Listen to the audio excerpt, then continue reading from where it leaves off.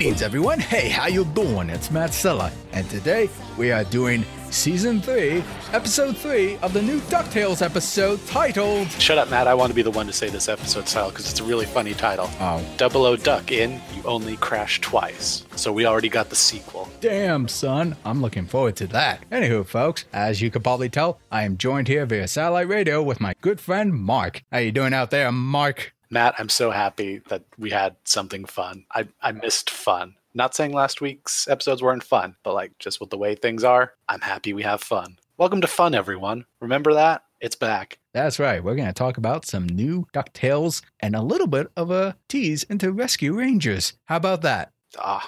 We're living in the best DuckTales timeline, at least. At the very least, so, I do agree. So, Mark, why don't you tell the fine folks, what was this really long title of an episode about?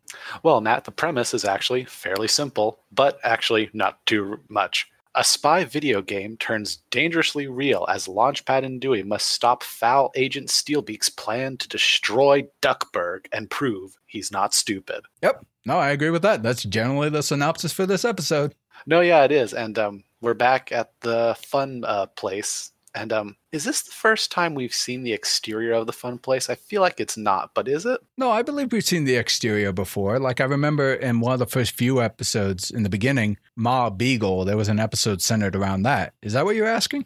No, yeah, it's just I've never realized the really creepy kind of carnival-sized mouth of the character over the door before, because like it has like veins in its eyeballs, and it just actually looks really Five Nights at Freddy's a little bit or something, just really creepy to me. And I was just like, oh god.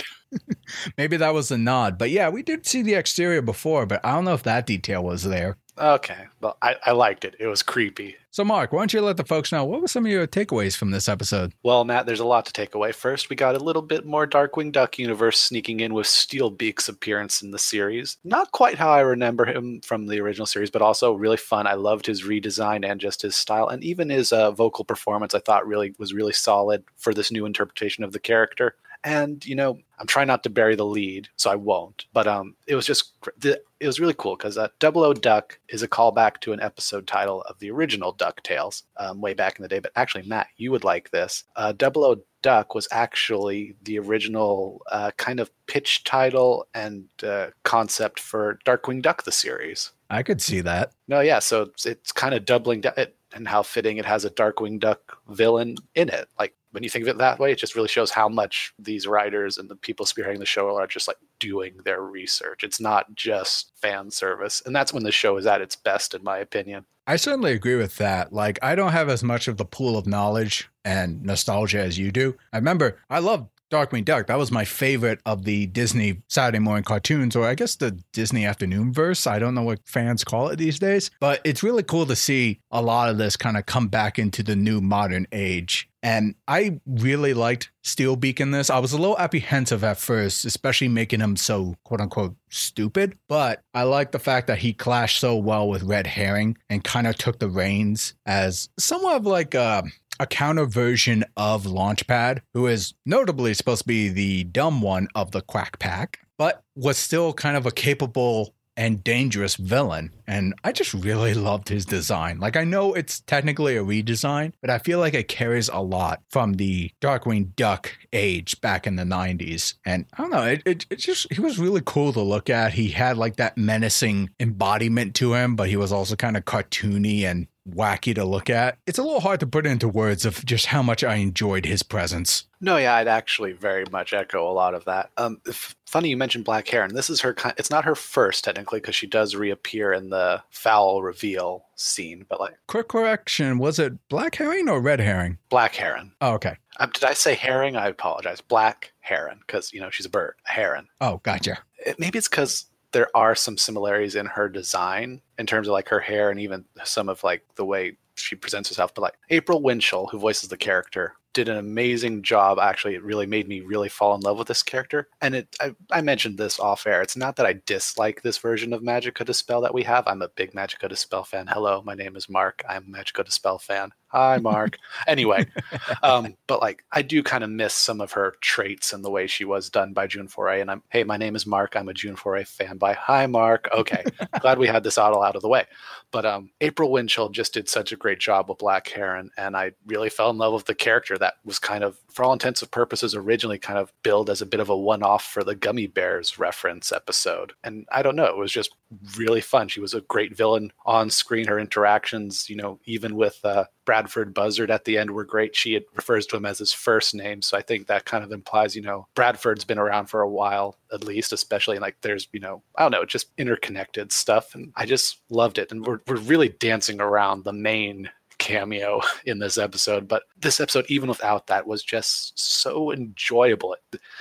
And I think, Matt, you would want to talk about this, so I'll bring it up as a segue. Barring maybe some moments where CG was intertwined, another very solid piece of animation in this episode. Would you say so? Yeah, because I was going to say one of the bigger positives for me on this episode in particular is actually really how well animated all the characters were throughout the episode. Like, this adds on to Steel Beak of how charming he was in a kind of a wacky villain way. It's just some of the poses he did, the arc movements and all that. I thought it was very fluid for a TV show, and that ties into all the other characters. I thought they were really well animated and had a lot of life to them without being too over the top animated, because that was like one of the common criticisms I had in past seasons where we were introduced to like a really well animated emotional scene, but then I feel like the animator who was responsible for that got another scene later on and it just felt a little too much for that particular shot. Whereas this, that energy is there, but it's more evenly distributed throughout the entire episode. So really good animation there. I will say not perfect in all parts. There were a couple parts where they were trying to integrate the 2D animation into the 3D. For example, the boats. And there was one scene where we saw Launchpad, or Smart Launchpad, seen on the monitor, Steel Beak getting away with Dewey. And the way the characters were kind of put in that boat to like see it back up and then go off, it was a little choppy. It wasn't perfect. And those were kind of where the more hiccups were noticed. But even then, I forgive that for a television show. And the action and all that was just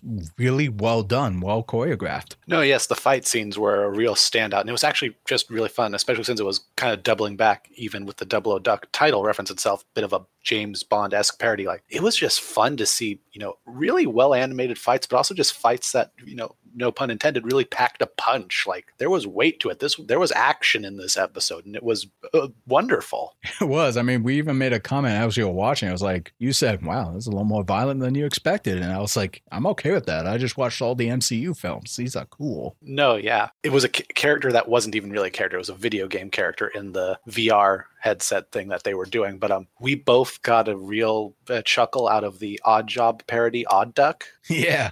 And even though he clearly, is a goose based on, the way Disney designs things. And, he literally kind of looks like a bulkier version of Baron von Shellgoose from the Three Caballeros TV show. So, I mean, I think we're correct in assuming he's really a goose. But like, it was fun. It had fun with the genre of the secret agent thing in general. And it was, and we haven't even gotten to the big thing yet, but just out of these three, I would have to say this is my favorite episode for season 3 so far, of the first 3 episodes, hands down. I wholeheartedly agree. And definitely to add on to finish off with this segment, the character designs in this episode were just great, because not only it was like the Odd Job parody goose guy looked really cool, I also really liked the Cardinal character who was part of the game. It's just like a lot of colorful and interesting shaped characters throughout this entire episode. Just made it fun to watch, just to see what would happen next. Absolutely. And Matt, I did the intro for this, and I've kind of been gushing. Do you want to finally tell us who we had a fun little cameo with? Maybe heard a theme song from? Huh? Yeah. What do you want to tell us? A very fun, tiny little cameo of none other than the Rescue Rangers. Chip and Dale. Rescue Rangers. Chip and Dale. Rescue Rangers. But please don't sue us. Yeah, copyright. No, I'm not going to keep going. I'm a terrible singer.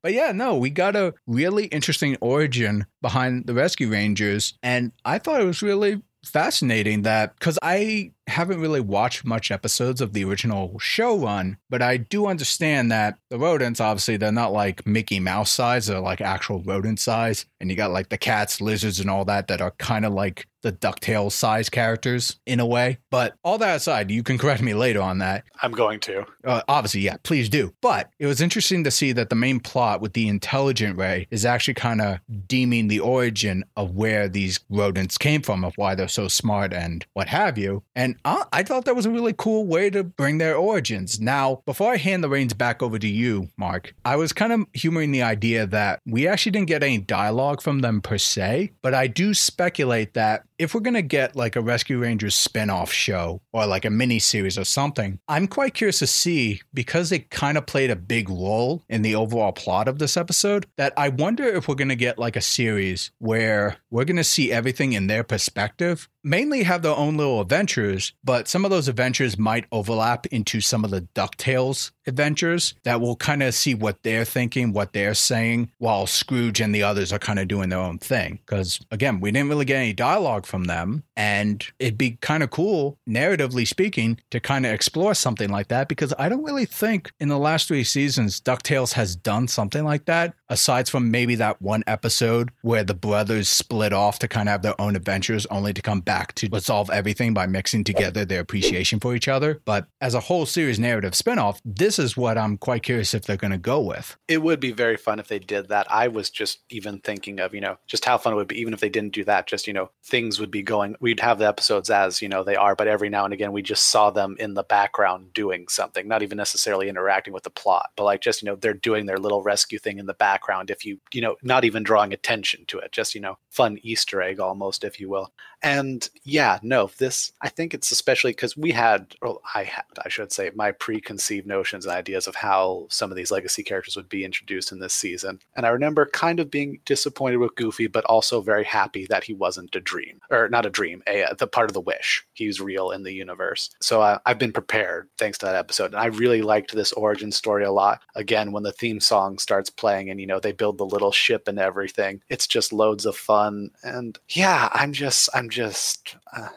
at a loss for words, because I watched a cartoon. I had fun watching a cartoon, and that's just great. And you get nostalgic once you hear that like early 90s beat going on to lead up to the main theme, which, by the way, I thought I heard speaking in the background, but I don't think it was a song lyrics. And I do wonder, was that the rodents talking? It was. And I actually thought that too, kind of when they were walking in through the little hole in the cell. And I was just like, oh my God, are they just, and they didn't quite. It was them doing little like squeaky noises and stuff. But who knows? For all we know, it actually was, someone either singing the song or whatever, and they just audio mixed it. So it sounded kind of like squeaking, but still melodically had the theme song to it. Or maybe it's just all in our heads, because I'm thinking of the theme song right now. But to kind of step back, but at the same time reinforce what I'm saying, I did say that the Rescue Rangers didn't really speak or have any major dialogue. Now, if that was them talking in the background, later to be revealed in their own like spin-off or episode or whatever, they still